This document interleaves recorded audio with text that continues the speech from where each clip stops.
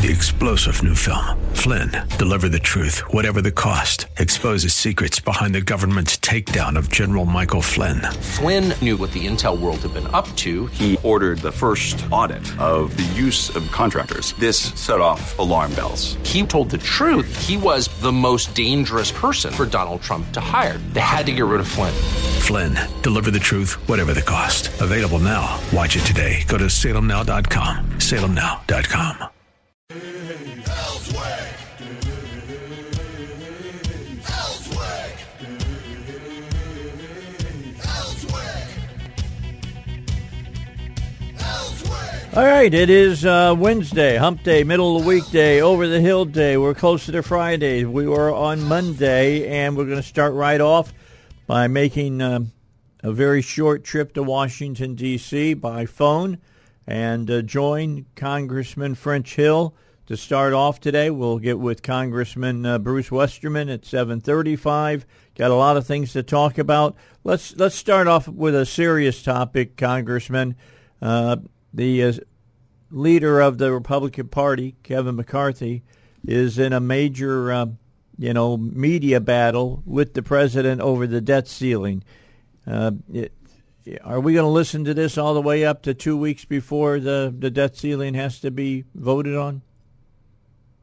I think we could. I think the speaker has been trying for 2 months now to engage the president with a mutual way to raise the debt ceiling, with Republicans asking for, as you and I've talked about before, we don't like the size of the budget deficits. We want to try to go back to pre-pandemic spending priorities, which the Democrats over the last 4 years have just blown out the budget across the board. There's no discretion in it. There's no reforms. It's just spend, spend, spend, including Joe Biden authorizing, as you know, trillions, maybe up to $10 trillion in extra spending if he got his student loan thing jammed through. So this is the debate, and Kevin McCarthy is on the front line of it, and Biden's not engaging.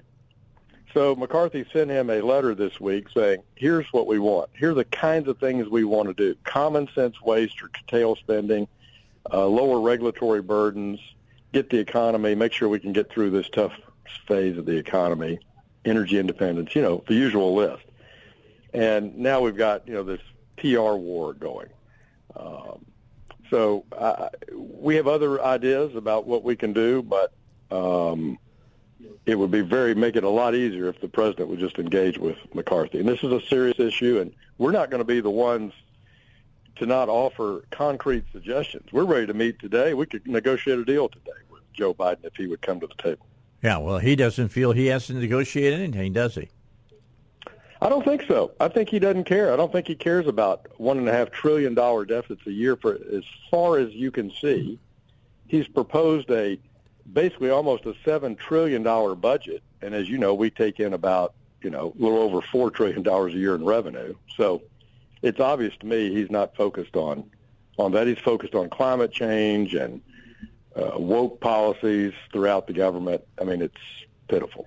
Well, you've got a whole political class and the Democrats that are new Keynesians who do not believe that all this money that we owe is a problem. You can make money worth as much as you want to make it worth. But here's what you get as the result of that. That is exactly what they brought to the leadership of the House and the Biden presidency over the last 2 years with the Bidens and 4 years for Nancy Pelosi. And what do we have? 40-year highs in inflation. Oh, yeah. Constrained energy. We're not energy independent anymore. Our folks are not getting a living wage now because of inflation. And this is the result of this economic madness that we're in. And House Republicans, I don't care which member of our party, we want to go and do exactly as I say. And this is why I've always, Dave, I hate to, this is what infuriates me about this group of people who argue, the parties are all the same.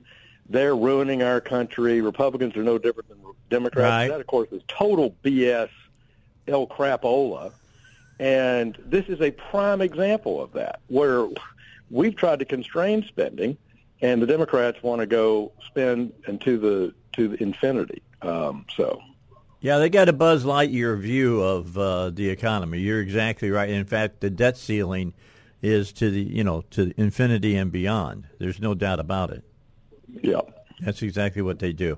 I'm going to be talking to Congressman Westerman at 7:35, and I'm going to talk to him about energy specifically. Perfect. Because there was He's been a terrific leader and has guided this H.R. 1, our top legislative priority, to the House floor today. And I really congratulate him on the outstanding job he's been doing. Well, there was a subsecretary yesterday in front of one of the House committees and was asked by a committee member if moving to electric cars was not just making us more dependent on the Chinese.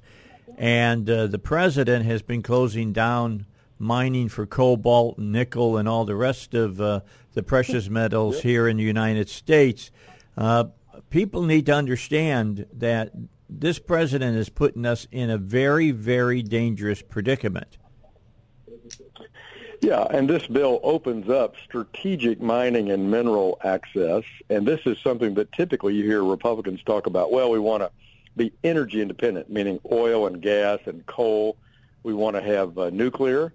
We want to also have wind and solar where it fits geographically, where it fits perfectly into the grid.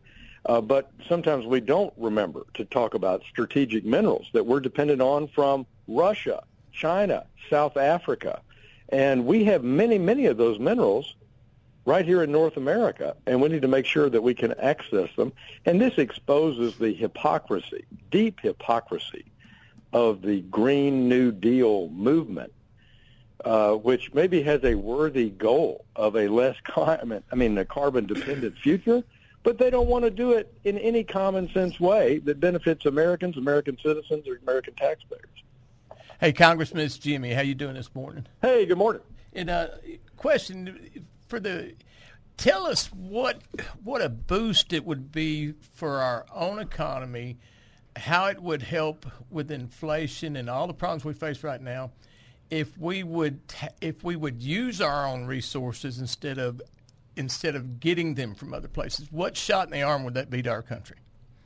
Substantial, because energy is a component in every single thing we buy, and we have the cleanest, cheapest energy production of any major economy. That doesn't mean it's not cheaper to drill oil in Saudi Arabia, but you've got transportation costs, refining costs, et cetera. So they've got clean oil in Saudi Arabia, but you get my point. By doing it onshore, we lower costs for consumers, not just to shop, go to school, go to work, but it goes into everything we make. Fertilizer, low-cost American natural gas at $2 an MCF. We can make cheaper fertilizer with our natural gas instead of importing fertilizer from Russia. And we can export fertilizer more cheaply than some of those other authoritarian countries, particularly in the Western Hemisphere. So it's a benefit in every way, both up and down the supply curve. All right, so let me change subjects a little bit because I told your people I had about 3 subjects I really wanted to deal with. One of them also is to talk to you about the voter rights, voter Bill of Rights that you all voted on. All Republicans voted for it. Every Democrat voted against it. What did they find so terrible about it? Well, it's pretty sad that Democrats didn't support H.R. 5, the Parents' Bill of Rights. But don't forget, this is the same group of people who vote to let a baby die on an operating room table from a failed abortion. So if you don't care if a child gets life-saving help, then why are you going to support families and kids to make sure that they know what the curriculum is, that parents know and participate with their teachers, that they know the budget of their schools, that they know what's being taught, that they receive information about any violent activity at school? And my favorite, because of my work with Our Kids Read in Little Rock, know if their child is not grade proficient in reading or language at the end of 3rd grade. This is an intellectual death sentence for kids if you don't have reading at 3rd grade proficiency, because from there on, you read to learn. And before 3rd grade, you learn to read. And it sounds so trite and simple, But in Arkansas, we do a terrible job. Yep. And it's a terrible issue across our whole country, and that's why it's a priority for Governor Sanders, and it's why it's a priority for House Republicans. And I just am sad that we don't have any Democrats that recognize that a resolution like this is, encouraging better educational practice. All right, we got to get our break in. Let's come back, talk further when I can return, and we will pick up Jean-Pierre yesterday from the podium. Said that shooting in Nashville can all be laid at the Republicans' feet. We'll talk about that when we return here on the Dave Elswick Show. Tomorrow is the start of the 2023 baseball season. I'm looking forward to that. Here's what I found out yesterday. I didn't know this, but because I have been with DirecTV so long, I was with DirecTV 2 months after they started the company, all right? They notified me yesterday I get MLB.com free. Oh, wow. I get to watch all the games Christmas free. Day It is for me because I love baseball. So, my wife said to me, Congressman, she says, I'll never see you again for the next 6 months. And I said, yeah, you will. I'll be sitting right here on the couch. That's hysterical. You'll say, you can tell me right where I'll be. You'll know right where I am. You'll know right where I'll be, and there's no doubt about it. All right, so Jean-Pierre got in front of the press corps yesterday and basically said that the shooting in Nashville that killed three adults, 3 children, was the result of Republicans. And they say that we're terrible about what we say about people. Yeah, I'm so tired of this. I think, it's so frustrating. House Republicans believe in the Constitution. We believe in the Second Amendment. We believe in individual responsibility and individual rights, but we also sincerely believe in school safety and mental health. We voted the most comprehensive reform in mental health back when I was a freshman in Congress, 21st Century Cures. We expanded how we work with states to access mental health, increase the number of mental health days, mental health care, and we have voted consistently, including back in 2018 under a House-led bill by Republicans, Stop School Violence Act, where we provided funding to strengthen protocols for school security. This has done this time and time again. And let's look at this horrible, horrible, miserable situation in Nashville. A person with a terrible mental health problem who's clearly deranged and has writings deliberating her derangement or his derangement, whatever. I can't tell what sex the person is. And they went in an unlocked back door. Again, every school I go to in Arkansas, I asked the principal. I did it just, the other day in Conway schools. Tell me what your plan is. How do I know these back doors don't open? And the principal walked me through the whole process. It's a, big, nice school, Catherine Weeks Elementary School. And to blame people for this when you've got to have the individual responsibility and you've got to have responsibility as a principal and a superintendent for safety. Blaming a gun is not going to get the job done here. That's what the White House does over and over and over again. And it's just tiresome and unproductive. Yeah, the president said that he's a Second Amendment guy, said that weapons used on Monday were weapons of war and that the right to bear arms is not, I'm going to quote him here, is not absolute. Second Amendment seems pretty absolute to me. It's absolute, and anything with a trigger and shells in it can kill somebody. I don't care what it looks like. I don't care where they bought it. These guns were bought legally, as the police chief said there in Davidson County in Nashville. And you're dealing with a mentally deranged person, as you are frequently here. And with gun deaths, people kill themselves on that same basis, as we all know, tragically. And I just am a sincere believer in see something, say something. Family members, coworkers, school, friends, and neighbors. If you see something, say something about someone who's acting peculiar that you think is a danger to your neighborhood, to your school, to your kids, to the carpool line. Sticking your head in the sand, is not a way to keep your neighborhood safe. That's just a common sense, good old-fashioned small-town principle.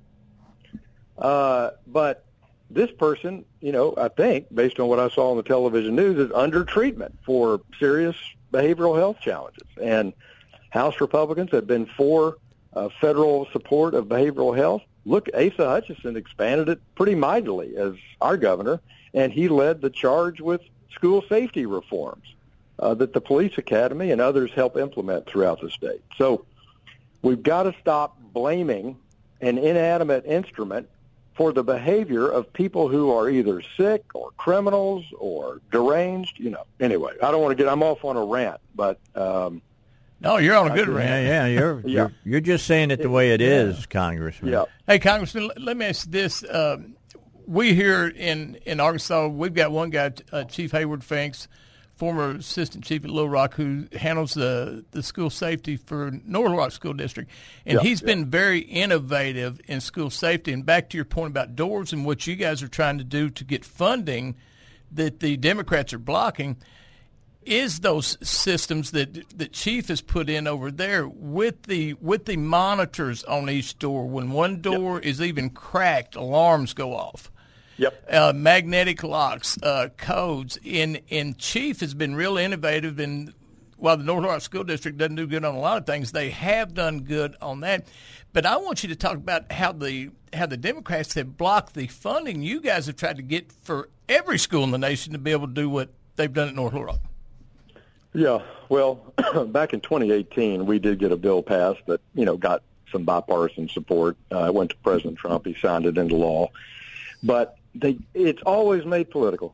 What about school safety? What about mental health? Why can't we keep it on the subject that's relevant instead of using it as a political tool to beat people? And it doesn't work. Americans are pro-Second Amendment. Americans are pro-self-defense. Americans are pro those ownership rights. And we try to expand the understanding of people that what a gun looks like doesn't make it an assault rifle. And that's all Democrats talk about, is if it's got a plastic stock, oh, my God, it's an assault rifle. So we need cooperation on that. I hope Sarah Sanders makes that a point. She's made education her number one issue. I would encourage her to go to schools, check in with people, talk about security, talk about what the state's done to enhance school security when she's with her superintendents, and always be out in front on this issue of protecting our kids. Well, yesterday the president said firearms were the number one leading cause of death of children under 17 years of age.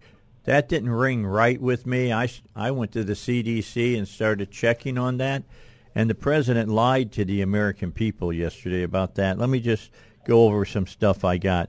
The CDC's data category for unintentional injury shows that out of 4,552 deaths of children between the ages of 1 and 17, motor vehicles accounted for 2,100 of those deaths. Drownings accounted for 753. Poisonings accounted for 502. Suffocation accounted for 212. Fires accounted for 204. Transport accounted for 152, and firearms accounted for 120. Yeah.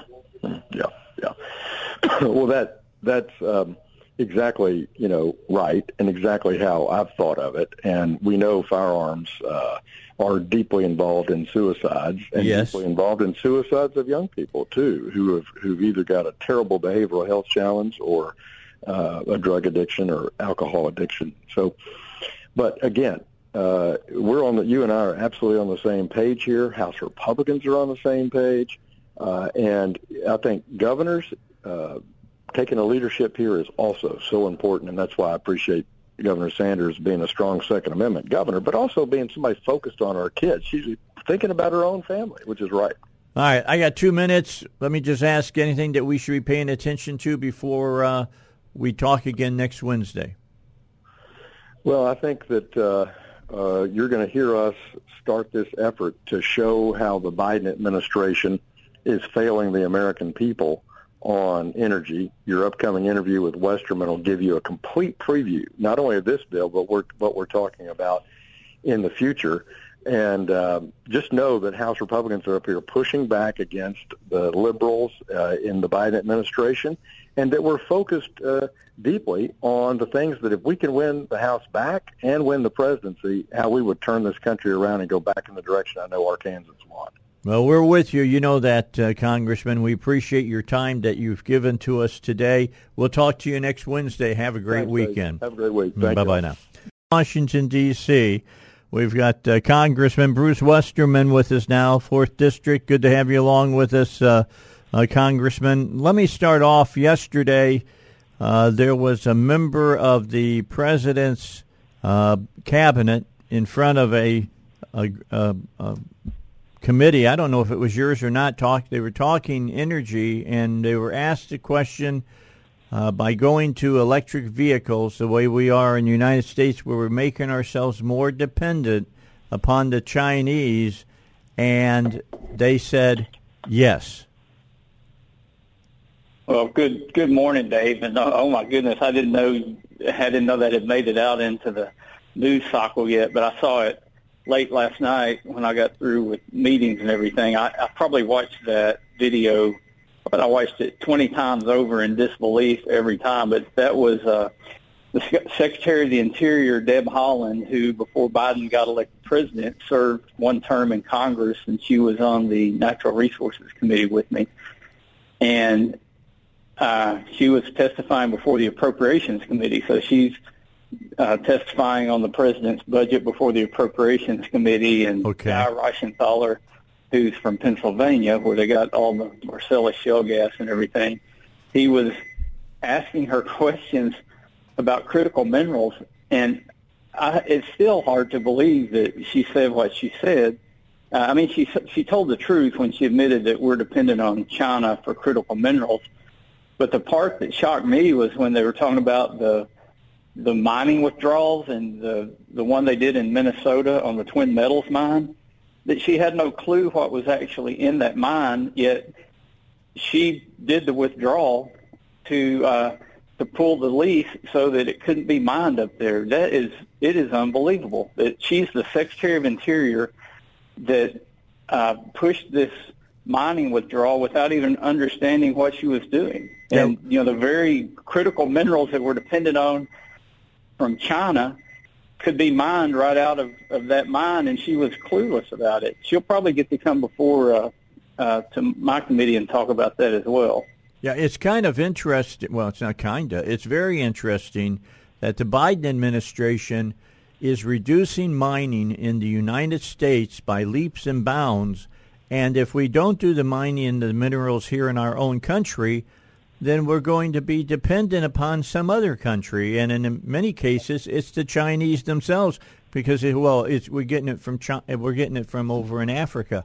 The Chinese are the ones that are mining it in Africa. Right, with child slave labor.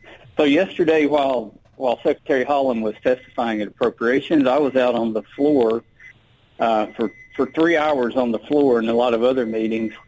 But we were managing the bill, H.R. 1, which is our highest priority bill, which is the Lower Energy Cost Act, that addresses those very issues of mining and energy production in America. And the Democrats' response to it was polluters over people. As they say, that our bill used U.S. energy to use U.S. mining to stop those Chinese supply chains and to create American jobs and grow the American economy. Their best response to that was, we're putting polluters over people. And we just wore them out on that, saying, you're the ones that are putting polluters over people. You're putting Putin, Xi Jinping, the Crown Prince of Saudi. That's who you're putting over the people of the United States. But they just stick to that one talking point, polluters over people. That's the message they're trying to get out, that our bill to release American energy and minerals, which benefits the economy, it benefits the environment, it benefits the American workers, and it hurts Putin and China. The only people that want us not to develop our resources are Russia, China, and OPEC. Well, let me just remind you that they're depending on the global's view of propaganda, because they, Goebbels used to say, tell a big enough lie long enough and people will believe it. So that's why they keep repeating the same thing over and over and over again, so that it becomes something that people hear and they go, oh, yeah, that's true. Polluters over people, polluters over people. They'll make people believe that. Well, there are polluters over people. It's the Democrat Party. They're I agree. The pollution. Yeah. They're pointing So at you. Every time they bring it up, I had to testify at Rules Committee, and I saw they were using that theme. So the good thing about being in the majority is I was the first one to speak when I introduced the bill on the floor. So I pointed out that the Democrat Party is putting polluters over people.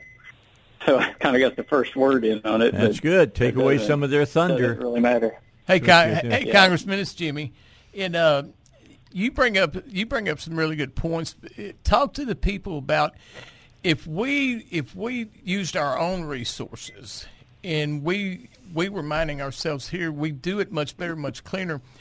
Worldwide, globally, how much better would it be to reduce pollution if we were doing it instead of the Chinese and people doing it in South Africa and these other continents?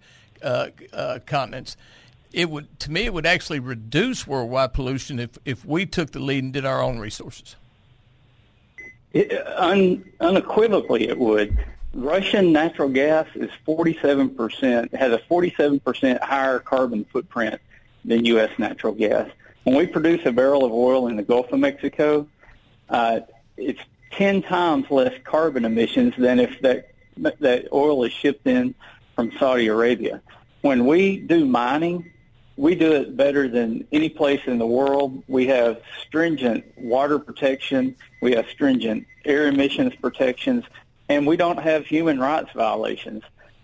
What the Democrats, they know, but they're got their head in the sand on, is that Putin could care less about their climate agenda. China could care less about their climate agenda. OPEC could care less about their climate agenda. And they are empowering the very people that are polluting more than anyone else on the planet. Talking about critical minerals, this is one of the statistics that came out in the testimony in our committee when we had a hearing on the bill that I've been using a lot. In 1995, the United States produced 3 times more copper than China. And I guess I'm getting old because 1995 doesn't seem like that. Doesn't seem that long ago, does it? No. Today, China produces 11 times more copper than we produce. Wow. Yeah. Let that sink in. And if you're talking about electrifying everything, the World Bank says that in the next 25 years, we need to mine more copper than we have mined in the history of the world. And look who's controlling the copper. China controls 42% of the global supply of copper. Well, look at our steel industry. In 95, we produced slightly more steel than China. Today, they produce 12 times more steel than we do. You know what the main ingredients in windmills and solar farms are? Steel and copper. And then you take all the rare earth elements and critical minerals that China is dominating in that area too. And it's not because we don't have them here. It's because we refuse to take them out of the ground and process them, which would be a massive economic boom to our country if we not only mined the material, but we refined it into processed metals and then did the manufacturing on top of it. I got a report from the USGS and Department of Commerce that says our current mining and refining and manufacturing, we have about $120 billion a year of raw material that's either mined or recycled, and that's net of exports. We export quite a bit of our material here because we can't process it. We take that $120 billion worth of material, we process it refine it into processed metals. Those processed metals have a value of $900 billion. So you've gone from $120 billion of raw material to $900 billion of processed metals. Mm-hmm. The goods that are manufactured from those processed metals, they add $3.7 trillion to our GDP. Looking at copper again, we've got 2 copper smelters and China has 50. We've got the deposits of copper, but Deb Haaland doesn't even realize they're in the mine in northern Minnesota, along with cobalt and nickel and platinum and palladium. They're destroying our country. Well, they're putting us definitely at a huge strategic risk in this country, and we'll talk about that when we come back. Our guest is Congressman Westerman from the 4th District. I want to talk about how this makes us strategically impotent against the Chinese. We'll talk about that in just a moment. Hillcrest Designer Jewelry, located 3000 Kavanaugh Suite E. Don't forget Mother's Day is in May. You got about 4 or 5 weeks to if you want to get something uniquely made, something created by Eric. You got about 5 weeks for him to do it. Go see him today and talk to him about it. He'll be right there at the 3000 Kavanaugh Suite E destination from 10 o'clock this morning until 6 o'clock this evening. I've used Eric many a time. I can attest that the man is an artisan.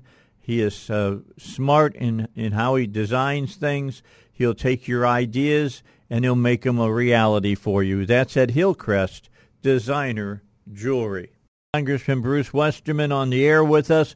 Some really interesting and I think very important informational pieces of information for you as far as how we can make we can get oil, we can get natural gas, we can get these minerals out of these mines, and we do it much more cleaner than these other countries do, especially China and of course Russia. Let's talk a little bit about that, Congressman. We try to be the arbiters or the people who are wanting to do everything that we can to keep the environment clean and things of that nature. That's not the case with our enemies, and let's face it, China and Russia are both our enemies, and they're not worried about it like we are. Is that not correct? Well, more than that, Dave, they're using it to compete against us. The last time we were in the majority, I was the chairman of the Oversight Subcommittee on the Natural Resources Committee, and we sent a letter to some of these really far-left environmental groups asking about funding they were receiving and why they weren't registered as foreign agents, because a lot of them were receiving funding from the Chinese Communist Party, and they were two-faced. They would go after American companies, the American military, and hold up everything they tried to do, and they would not say a word. Like China was out there building islands over coral reefs in the South China Sea to put military assets on it, and these environmental groups never even acted like it was an issue. So, Putin told Europe how bad fracking was. So Europe thinks that the natural gas we produce in the U.S. by fracking, they used to think it was a bad thing, although Chancellor Scholz told the delegation, the Chancellor of Germany a couple of weeks ago, the message to take back to America was that gas equals peace. Send us as much gas as you can send us. So Putin uses propaganda to push his energy products. China uses propaganda to stop our projects, and so they can sell more of their stuff. And it's more than just the at-home influence of it. These other countries, they don't care about the environment, and they use our laws to impede our progress here. And it's really sad, because we could be doing so much better. We've been blessed with resources. I was just looking. While I was in graduate school, I had a class called The Economics of Natural Resource Use, and they had this concept that the only way you develop wealth is through your resources. You develop your resources, and that's farming, that's mining, that's energy, forestry, all of that. is where wealth is produced, and that wealth gets spread throughout your economy. And the earth is what produces wealth. So, we do, you might think the computer industry produces a lot of wealth, but what's the computer industry doing? It's taking minerals and elements and it's putting them together with some knowledge and technology to produce a product that people buy. When you stop using your resources, you cap the amount of wealth that you can produce. And if you're buying your resources from another country, you're exporting your wealth. So China and OPEC are milking our country of the wealth that's been accumulated over the years, and these numbskulls refuse to develop the resources that we have, that we do it safer, more environmentally friendly, no human rights violations, everything you would want in resource development. We have it here in the U.S., but it's a not-in-my-backyard technology that does nothing but empower our adversaries. Well, yeah, the NIBIs are really bad. There's no doubt about a NIBI is not in my backyard. That's what they call them. And the bottom line is they fight against the very things that we need to be doing to make our country stronger. As I said before we went to break, they're making us strategically impotent. I mean, the Chinese are using all of these minerals and things that they're getting to build their Navy. Their Navy is going to be much bigger than ours in just a couple of years. And I had a naval commander tell me a few years ago when they were having problems developing a piece of land in the South Pacific because of environmental lawsuits and everything back here at home. His comment was the Chinese Communist Party knows our environmental laws better than we know them. And they fund these groups and do everything they can to stop us from doing what we need to do. So this is, we're talking about energy security, and if you go back and look at our commitment to America, the Lower Energy Cost Act, the H.R. 1 bill that I'll be back on the floor working on today, it does more than just give us energy security and lower energy costs. It actually provides national security. When China is controlling these minerals and elements, these are things that go into our armed forces, into our aircraft and weapon systems. And if they're controlling the supply on it, they have us in a really, really bad spot. You're exactly right, and we're glad you're in the position you are now because you can keep on blowing the horn. Keep on doing it loudly. We appreciate your time. We'll talk to you next week, Congressman. Thank you, Dave, and thank you for giving me a horn to talk through. Absolutely, always. All right, Congressman Bruce Westerman here on the Dave Elswick Show. Break. We got the AG up next here on the Dave Elswick Show. Justice reform here in the state of Arkansas. That's going to be a big issue over the next few weeks as far as that's concerned. Probably, I think they could probably get it done this week completely, but we'll see. And then I also want to talk to him about a story you may have seen today in the newspaper, if you read the newspaper, and that was, of course, the lawsuit being brought by the state of Arkansas against Meta and against TikTok. So we want to talk to him about that as well and get some information from him on that. But we're supposed to hear from the Attorney General today during the 8 o'clock hour. He'll be with us to about the bottom of the hour is what we're figuring. Before we do that, though, while we wait for him to give us a call here at the station, let me remind you that today is a big day over at the Capitol. They'll be dealing with the FOIA issue again today. It's going to happen after recess in the afternoon, is what we're hearing. It's going to come up, and I have to tell you, as I read the story today in the paper, it got to the bottom of the article. I'm sad that the governor seems not to be firmly behind keeping FOIA as strong as it has been in the past. But that's something we'll talk about here before we get done today. Hottest topic going right now in the state. I think it is. Yeah. except for the one we're going to talk right now with the Attorney Another General. hot topic. Yeah, Tim Griffin is joining us by phone. Hello, AG. How you doing today? Oh, another day in paradise. I bet it is. Living the American dream, aren't you? living the dream, my friend. Just happy to be healthy and alive. Anyway, yeah. So I appreciate you. Sorry for being a couple minutes late. I've been juggling a bunch of phone calls this morning. That's all right. But yeah, so criminal justice critically important. Critically important. Look. In a nutshell, we haven't been, you hear a lot of people say, well, we've been locking this many people up or that. No, we haven't. No, to the extent we've been locking them up, we've been letting them go. That's right. And there's nothing more disrespectful to law enforcement to say, hey, I know y'all risked your lives arresting this person.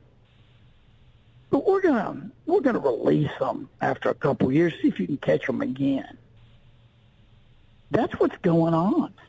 Well, people get 12 years, they do 2. Right. People do misdemeanors, they get nothing because the county jails have been co-opted by the state as prisons, mini prisons, and they're not prepared to do that. They're not trained. They're not staffed. And so basically, there's no place for misdemeanors violations to go.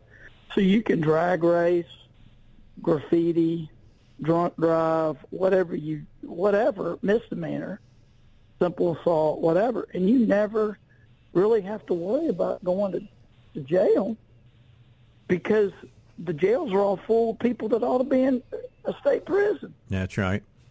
It's a total joke. It's a total joke, and every prisoner knows the state system is a joke, and the federal system is serious and scares them. All right, There's no question about it. So I've talked to a gentleman who used to work with you in your office when you were the lieutenant governor, and that's Gilmore. He's now state senator, and he's been working very judiciously with you about this particular topic, and he was stated in the paper, and he stated it on my show before, early in the session when I had him on, that they wanted to get to where people who commit really violent crimes, they do 100% of their sentences, 85% on the others, but it has to be until 2025 that we can start that because we got to build a new prison and take care of those serious offenders. Yeah, well, bad decisions have consequences. I mean, if you jump off a cliff and break about 30 bones, you may want to run the next day, but it ain't happening. Right. I mean, look, when you go 20 years without doing what you ought to do in terms of expanding capacity, guess what? You don't have any extra capacity. That's right. And guess what? That's a problem. And there's no magic wand. There's no magic wand to wave and fix it. So it's just going to take some. It's going to take some time to get that. To get that fixed. And there's no way around that particular problem. And so that does stymie our ability to have an immediate impact. Although some of the most violent, we can come up with some beds pretty quickly. But here's the problem: we say some of the most violent, this and that. That's who's in. I mean, the state prisons are not filled with pot smoking, hot check writing, shoplifting folks. You got to work. Someone put it this way to me, and I'm going to say it now because it's pretty darn accurate. You got to work hard to get into state prison because they're looking for every single reason not to put you there because they're just maxed out. Exhibit A, about twice a year over the last so many years, the governor has had to release people or has released people under the Emergency Powers Act because they were just full. And you may think, well, those were petty theft. No. They're not. Petty theft doesn't go to state prison. How are you going to release somebody from state prison for a low-level crime when they never went there in the first place? Well, the answer is you're not. Right. So who are we releasing? You don't have to guess who.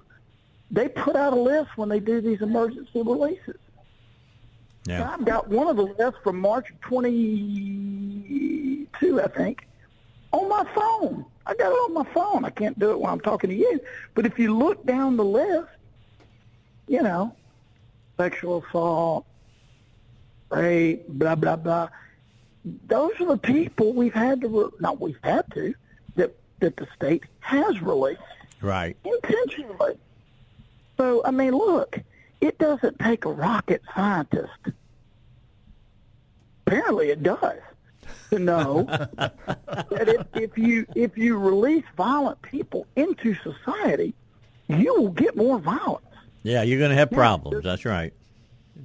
And you know what? Does it sadden me that we have to lock so many people up? Sure. Does it sadden me that we have so much crime? Sure. Does it sadden me that this world has problems? Sure.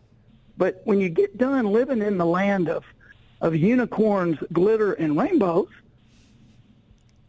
and you're ready to deal with reality, then come talk to me. Because the reality is, the way to stop someone who has a habitual nature, who has a problem of habitually committing violence, is the way to fix that is to incapacitate them. What does that mean? Put them in a place where they cannot harm others. That's what you do.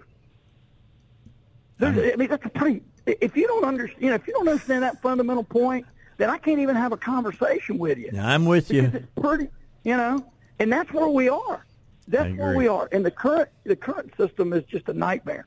So, what this bill will allow us to do is keep those people who would harm us locked up, expand capacity, which is critical, and then on the lower end, the lower end of the criminal conduct scale, which is still really, really, really important, where there's more opportunity, people more likely to be rehabilitated, then there are more expansive options.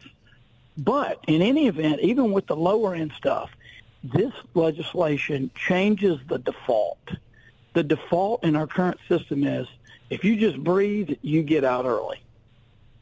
And this is changing it to if you just breathe, you stay in your whole sentence. You have got to earn your way out early. Otherwise, you're in the whole time. So it's not really parole. It's not really, I like the federal system got rid of parole. And it basically says, look, you get the full time. You can earn your way down, but you get the full time. The current system is you get 10 years, your parole eligibility date, which may be 2 years, a year and a half, whatever, that's your sentence because that's when you're getting out. If you just breathe. Even if you beat some people up, attack an officer in jail, you'll probably still get out early.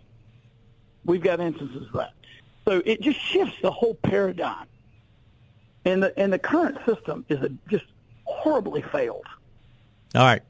AG, Tim Griffin with us here on the Dave Elswick Show. We're going to take a quick break. We'll come back, finish up our conversation with him. I want to talk to him a little bit about criminal justice, and then I want to talk to him about these new lawsuits that are being proposed about TikTok and about Meta. We'll do that as we continue on the Dave Elswick Show. We're with the Arkansas Attorney General, Tim Griffin. It's always a pleasure to have him on. Just as a total, transparency, the Attorney General has been a friend of mine for many years. He and I got to be friends when he was counting chads down in Florida. I like to always mention that to people. When he was down in Florida. Chad. Yeah, when you were down there. My good friend's Chad. Yeah, Who knew absolutely. there'd be so many people named Chad living in Florida.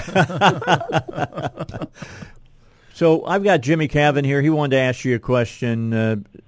Tim, what is it? General, we've got I don't think people realize that our county sheriffs and our deputies are really the front line on fighting the drug trade and the cartels in the state because they're here. They're in the small counties and small towns. But I would like you to address or talk to the people about how we literally handcuff our sheriffs and those deputies by turning them from law enforcement agency into actual correctional facilities, and what it actually costs the people. Yeah, well, look, anytime you distort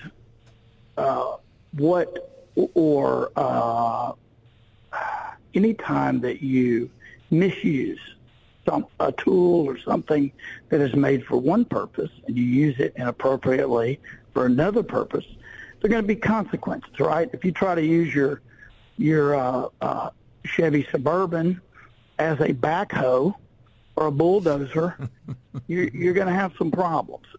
Well, county jails are created for a purpose. They are created to house misdemeanors as a result of executing what I call misdemeanor justice, to deal with people before they do things that would land them in state prison. Now, there are some state prisoners who would end up in a county jail as a temporary transfer matter, of course. They're arrested in a county, they're held there.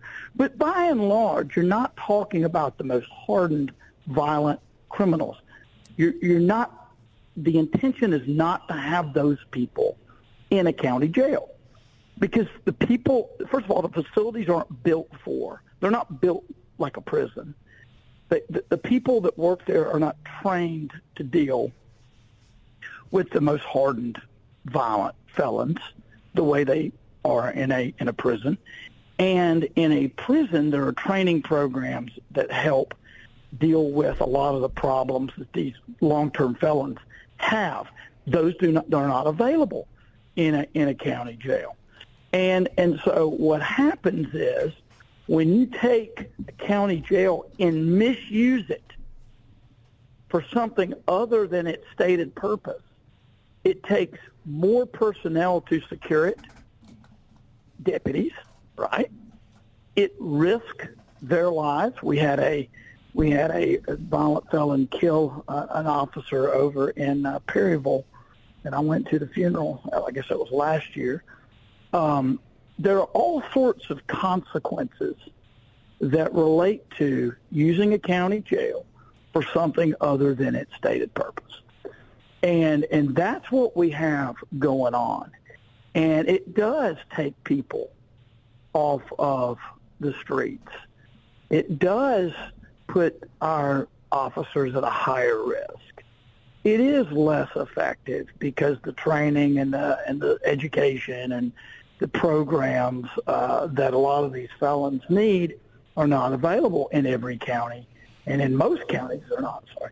And so, yeah, there are all sorts of consequences. But it's real simple. Use something for its stated purpose. If you do not, if you veer from that, there are consequences. And that's exactly what we're seeing happening here. And as I said the other day at the press conference, we've basically taken the misdemeanor part of the criminal code and we have just thrown it away. Because everybody knows they're not going to be put in county jail. All right. I want to get to one last topic before I let you go. We're down to about 4 minutes left, Tim, and that is this new lawsuit that you guys just announced on the front page of the newspaper today, going after Meta, going after TikTok.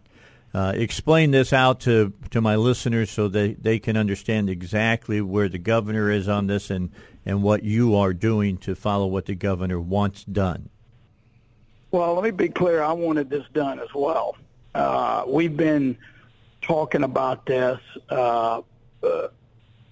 since, I don't know the exact day, but I was really interested. I was moving ahead, and at some point it came up, and we realized she had shared the same concerns. And there's no daylight between us on that. But we've got 3 lawsuits. First of all, there's 1 lawsuit against Meta. There's 2 lawsuits against TikTok and ByteDance. The theme of all 3 of these is deception. It's not the content per se. That's not the issue. It's the deception. And so on the first lawsuit, Meta, which owns Facebook and Instagram, that lawsuit were the first state in the United States to sue on this basis. And what that is about is not about the content. It's about the fact that they use these addictive algorithms, and they have stated publicly, even in front of the United States Congress, that they do not. And we know for a fact that this has an impact on adolescents and children, teens, etc. And we have a Deceptive Trade Practices Act. When you lie about the product and what it will do and what it won't do, then there are consequences to that. That's what the Meta suit's about. Okay. The first of the two TikTok suits is about deception. So TikTok says that you cannot get to adult content on TikTok unless you're of a certain age, and that they have sufficient way of filtering out younger people from adults in terms of content. Well, I can tell you that is not the case in reality. Anybody can see just about anything. And they want to keep people thinking, or at least represent, that they are protecting children, because then they get a higher rating on the App Store, Apple App Store, for example. So it's part of their business model to project this concern, to communicate this concern about kids. But the reality is that's not true. If you actually sign on and go through the motions, you'll see that's not true. The second lawsuit, that's one lawsuit in deception. The third lawsuit, the second one against TikTok and ByteDance, relates to who can access their data. The data are Kansans data. Mm-hmm. And that is with regard to China. China has access to it ultimately, and we have evidence that China can access it if they want it, and that is, again, inconsistent with what they have been representing. All right. So there you go. So you've got deception, and we have a number of ways, a number of things in the state that exist in law to hold them accountable. One of them is Arkansas Deceptive Trade Practices Act. All right. We're going to let you go. I promised you 30 minutes. We've hit it, and you have a great day, and we'll have you on in the very near future again. You're a legend, the man, the legend. We'll talk to you later, Tim. Thanks so much. We appreciate it. To the Attorney General for joining us here on the Dave Elswick Show. And, again, full transparency, I'm really good friends with Tim Griffin. I mean, very good friends with him. Have been. I had been here less than a week, and when I got here into Little Rock to do talk, the big story was what was going on between Bush and Gore. That election was going down, and they were counting the Chads, and Tim was on my show several times because he was down there counting ballots. That's what he was doing. And we got to be friends from that point on, and I've liked what he has done as he's moved up the ranks of the Republican Party. Liked him when he was a congressman. Liked him when he was doing all the different things that he's done. And now he's the AG, and I think he's going to do a fine job for us as AG. And I wanted to have him on today to talk about what was going on with this justice legislation that is being run on the Senate side by Gilmore. This is his second term as being a senator here in the state of Arkansas. He used to work for the lieutenant governor and then decided he was going to run for a seat, and I got behind his run because I knew him and knew what he thought and knew where he wanted to go, and he broke a a big time stranglehold by the Democrats down south, where he's at. So he's doing a great job. I have nothing but good things to say about him. He's got his pose set up now. That when he knows the the photographers around, he's got that. He kind of leans to the to the left a little bit, looking down. Wayne's got poses. You can always tell what he's thinking. Wayne has Wayne's a pose got poses, too. right? He has that as well. But anyway, it's a serious pose that you. I wish you could see Wayne right now because he's posing. Yeah, there you go. And you got that. Gilmore's got that little tousle of hair, kind of like Superman, that hangs down a little bit. Yeah. So anyway, Ben's been in politics a lot. Ben's longer a than good this. man. He is a good man. He's a great senator, and I expect even bigger things from him in the future. But he's running the bill, and I had him on the second week of the session to talk to him about it, and there were things that he was talking about that we heard that the Attorney General talk about building the new prison and all of that, and he was alluding to those things but really couldn't talk about those things because all this stuff was still being fleshed out at the time. So it's been interesting to watch this all come together. Now it goes up. It's going to go to the judiciary. It has to pass the judiciary, and then it has to go to the Senate floor, and then it's got to go to the House side to the judiciary, and then it's got to go to the floor, and it's got to be passed there. So you got all of this still coming up. Now you get to watch the sausage get made. It's so important. I'm sorry. Go ahead. It's so important that this gets done. And I'll tell you why. We were just talking about it. I'm very involved in law enforcement. Yeah. As everybody knows. You got a son that's in law enforcement. Yes, I do, and one that's a firefighter, and so proud of him. But what the cops will tell you is it's so important to have resources, especially in these counties, to fight the drug cartels, which are they're on in the ground. small towns They in are. Arkansas.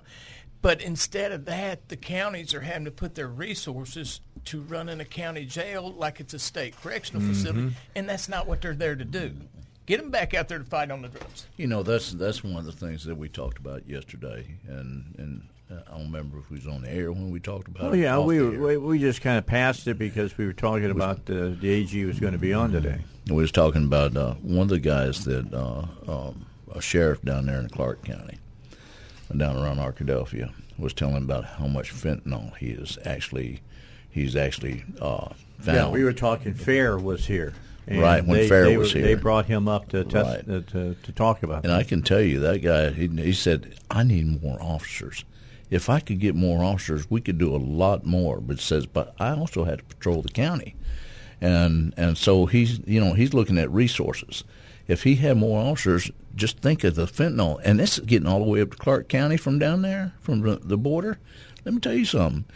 I wish our sheriffs between here and Texarkana, they stopped coming up I-30 after you got done. Well, this is what you hear us mention it all the time, that Arkansas is a border state to Mexico. Well, to be honest with you, now here in the United States, every state is a border state. Sure it is. Let me tell you something. The cartel in the fentanyl are in Beebe, Arkansas. They're in Mark Tree, Arkansas. They're in Pocahontas, Arkansas. In Holly Grove, Arkansas. Yes. And this legislation is so important because it will free up the sheriff in Clark. It will free up to, instead of putting all their resources into running a correctional which facility, they're not supposed to be which doing. they're not supposed to be doing, they can put those resources out in the county to get the drugs. And I think that was one of the things, even here with the sheriff, the Democrat sheriff that's here in Pulaski County, right. is that he's basically got a problem at the jail. And he's got a problem, in my opinion. He's got a management problem in terms of the way he's allocating his resources. Well, yeah, sure. And I see this not just in Pulaski County. I see it in a lot of counties. I see officers that are over in Brinkley that are overworked right now. Sure.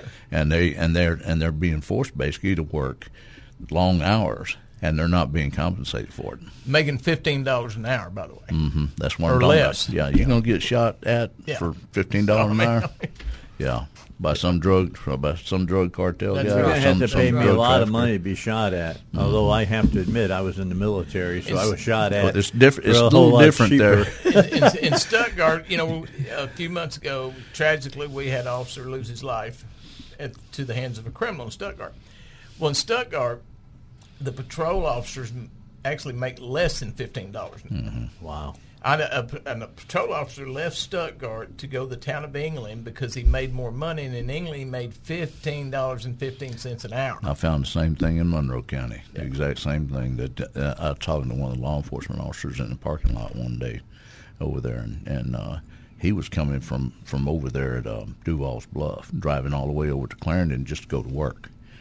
And I said, what are you getting paid? And he told me, and I said, man, that's how are you affording the gas just to drive to work?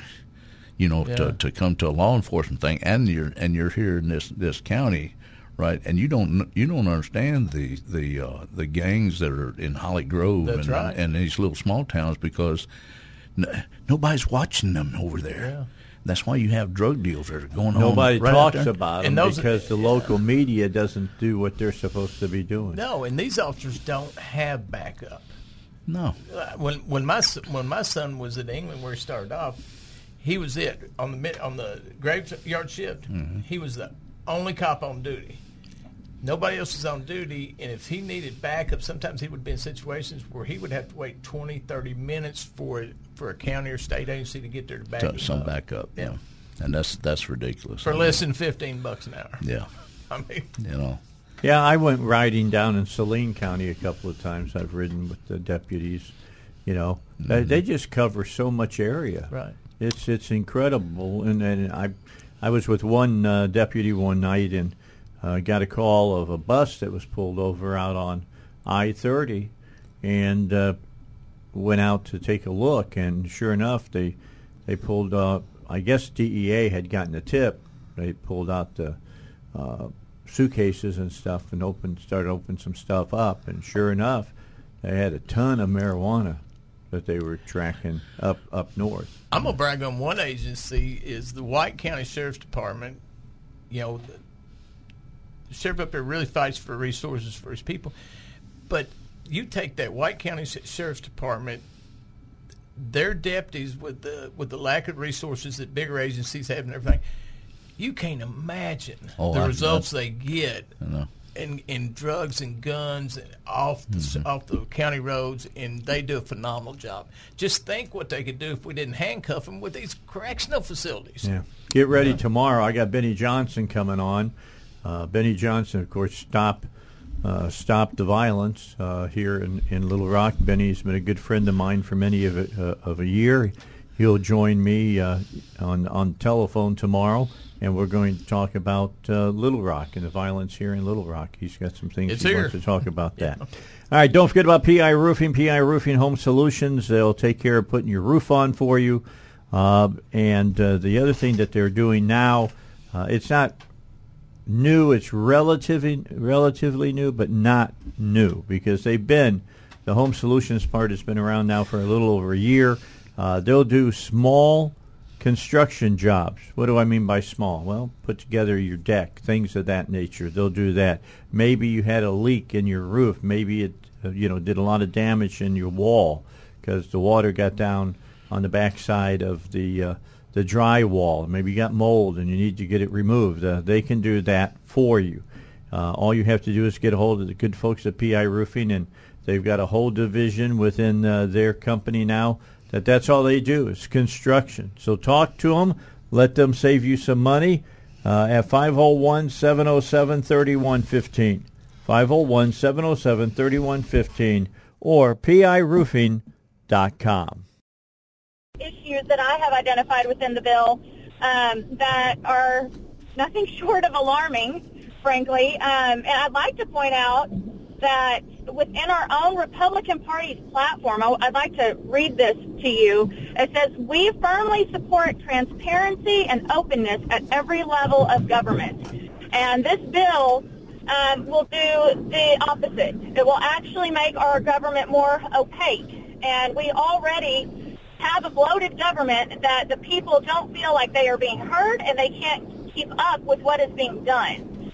So I find it concerning and disappointing. Well, it should be concerning. It should be concerning to everybody. The state of Arkansas has one of the best FOIA laws here in the United States of America, and I got problems with all these attacks that I'm saying go on. I mean, it was Republicans that initiated the FOIA law in the first place under Rockefeller when he was governor here in the state of Arkansas. And that's been in our platform, on our Republican platform for years and years and years. Yeah, I don't understand why this change that's going on with some Republicans. I hear the argument. They say, well, we want them to be kind of like the state legislature. Well, they're not like the state legislature. The state legislature meets every other year.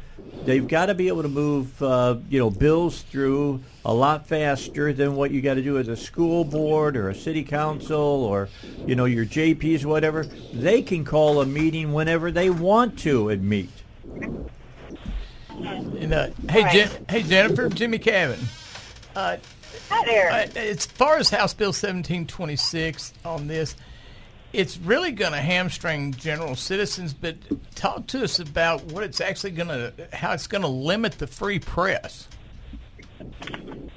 Okay, sure. So I can go through a list of some issues. If you look at Section 2, page 2, so it expands the definition of materials not subject to disclosure because of ongoing investigations. Mm-hmm.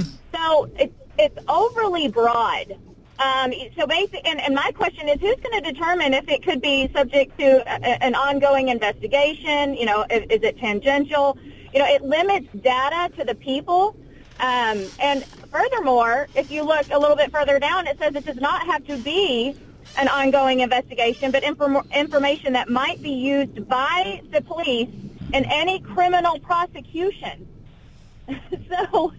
So basically, if someone goes to a gas station, robs a gas station, that individual is charged, and then if somebody wants that video after they have been charged, it could be argued that video should not be turned over because it could be later used in a criminal investigation. Yeah, it might be 3 years before we find out what happened, right? Right. So it's really that's just one of the first ones. Also, the legal communication. I mean, this to me that's just a complete cover-up. Now, what you're going to see them do is just they bring in lawyers, and I'm a lawyer, but they bring in lawyers to the conversation, even if there's really no legal advice or assistance needed, but then that communication can't be disclosed.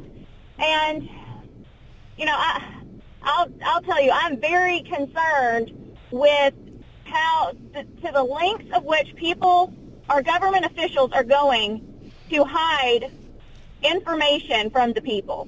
I am personally seeing it, and I have reason to believe. Well, I'll just tell you, I saw an email that was received yesterday through FOIA, wherein the Association of Arkansas Counties is sending emails to clerks and other officials taking positions on bills and encouraging them to take the same position. But it appeared to me that it was, based on how it was written, it appeared that a certain elected official or elected officials were using the association to promote this policy idea because this association is not subject to FOIA. So we're already seeing information that appears to be hidden, and now we have this bill that is going to make it even harder, almost impossible, because then I think one of the most appalling parts of this is the payment. So if it takes over 8 hours for any government official to retrieve this data, then they can charge.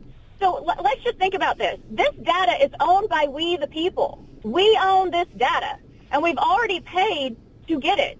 And now they're wanting to charge us again for their inconvenience. Yeah, let me jump in with you, Jennifer, and let you talk about this.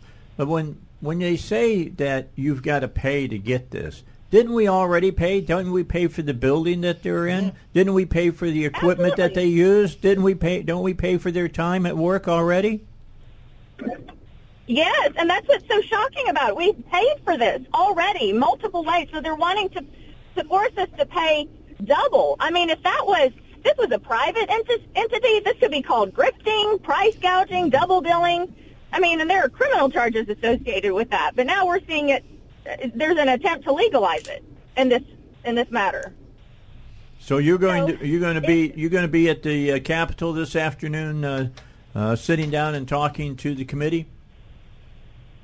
That's the plan. I'm actually here now. I just parked. My husband and I have a couple election and integrity bills that are going to the Judiciary Committee at 10. Yes, you do. So I'm going to be here all day.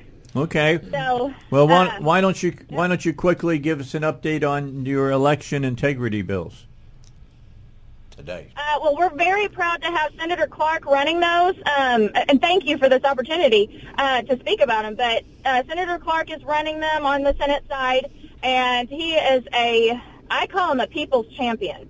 He really listens to his constituents, and he really is concerned about election integrity. So these bills do things such as giving people a right to a paper ballot.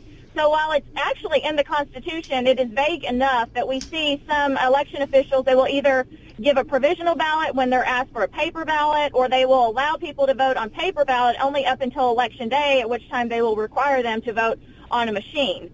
We also do away with designated bearers. So these are people that can come in, retrieve a ballot for who they claim is a family member or friend, and then bring it back to be tabulated. So my husband is was an election commissioner, and he actually saw this happen. An individual came in, got 2 ballots for her parents.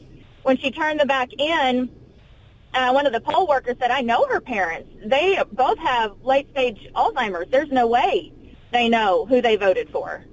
So, there's some concerns like that. So, really what we're doing is we're just trying to strengthen our election integrity laws and really get Arkansas at the top in matters of election integrity. We have to clean it up. We have to be proactive. We have to be ahead of the curve on this one. We can't wait until there's a problem and then try to fix it. We shouldn't be like Georgia and Pennsylvania and these other states.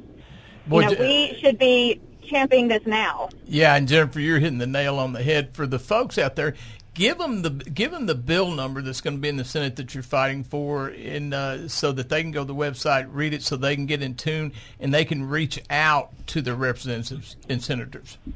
Oh, okay. Thank you, Jimmy. I'm so sorry. I wish I had them right in front of me. Let's see here. We have, Senate Bill 431. Let's see here. I'm so sorry. I'm trying to pull it up on my head. There's so many bills. We go through this all the time. Yeah. Let me tell you. Just say they're in the Senate Judiciary. They're in the Senate Judiciary Committee, right? Yes, at 10 o'clock, and we have 4 going today, and we'll have another one filed later this week. So I apologize. I don't want to take up your time while I'm looking for those, but I'll text you shortly after. Okay, we'll get all that information out, but it's going to be in the Judiciary Committee that's meeting today. At 10 a.m., right, Jennifer? At 10 a.m. in room 171. All right. Very good. You're going to be in the Capitol, that's a good place to be. Yeah, it's right down. I know exactly where that is. Okay, so good work. I'm glad to hear that you and your husband are in the trenches doing the people's bidding. That's good. If nobody has ever had a chance to hear Jennifer speak, if she's going to be somewhere, I would encourage you to go. I listened to her a month or so ago. You were there, Mr. Beach, at the Faulkner County meeting, and wow. She just wowed everybody, and she's on top of her game. So I would encourage everybody to go see her whenever she's speaking. And having thank you. And having a legal background and being very articulate and very, very intelligent. I'm telling you, Jennifer blows me away. Yeah. Well, being very intelligent and being a lawyer do not necessarily go hand in hand. but for her, it's a good thing. For her, it's a good thing. I appreciate you so much. You're all all very kind, very generous. I love Faulkner County. You guys have a great committee and a great leader in Jason Bollinger, true patriot there. I did pull up these bills, so if you don't mind, I will come back to that. So it's SB 429, SB 430, SB 431, and SB 435. All right, I got them all right here. So it's 29, 30, 31, 400, and then 435. Yeah, and she Jennifer, I just want everybody to know, Jennifer is there fighting for the citizens. Let And me that's tell you the something. big thing. You're talking about fighting for citizens. She's the one that put on the Constitution camp down there. She's the That's brainchild where I got of to this. know Jennifer at. I'm going to tell you what. That is one of the best. I participate in it. It's every year that I can. I called her a couple of years ago to have her on, and she was like, "Why are you calling me?" And I said, "You got a Constitution camp. I want you to talk about it." And we had a good time talking about it, didn't we, Jennifer? We did. I really enjoyed it. Thank you for that opportunity. Anytime. And thank you for the opportunity to visit with you guys today. Absolutely. Y'all are wonderful. All right, we'll let you get into the Capitol. You say you found your parking spot, right? I did. Okay, right. I'll get back with you all soon. Have a great day. Same to you now, Bye. Jennifer Lancaster. She's the 2nd District Chair. Again, those Senate bills that she's has Senator Clark running for her in the Judiciary Committee today are Senate Bill 429, 430, 431, and 435. They're all election integrity bills. They're solid bills, and she's, like I say, she's in it for the right reasons. She's in it to protect the citizens. All right, we got to get a break in. Let's do that. So we'll be back in a moment. Dave Elswick Show coming up. Bottom of the hour, local news is going to be with us, and we will be talking about what else is going on at the Senate and on the House side in our Marble Palace right downtown Little Rock. 3-star General Michael J. Flynn, head of the Pentagon Intelligence Agency, knew all the government's dirty secrets. He was one of the most respected generals in the military. Flynn knew what the intel world had been up to. He understood its funding. He ordered the first audit of the use of contractors. This set off alarm bells.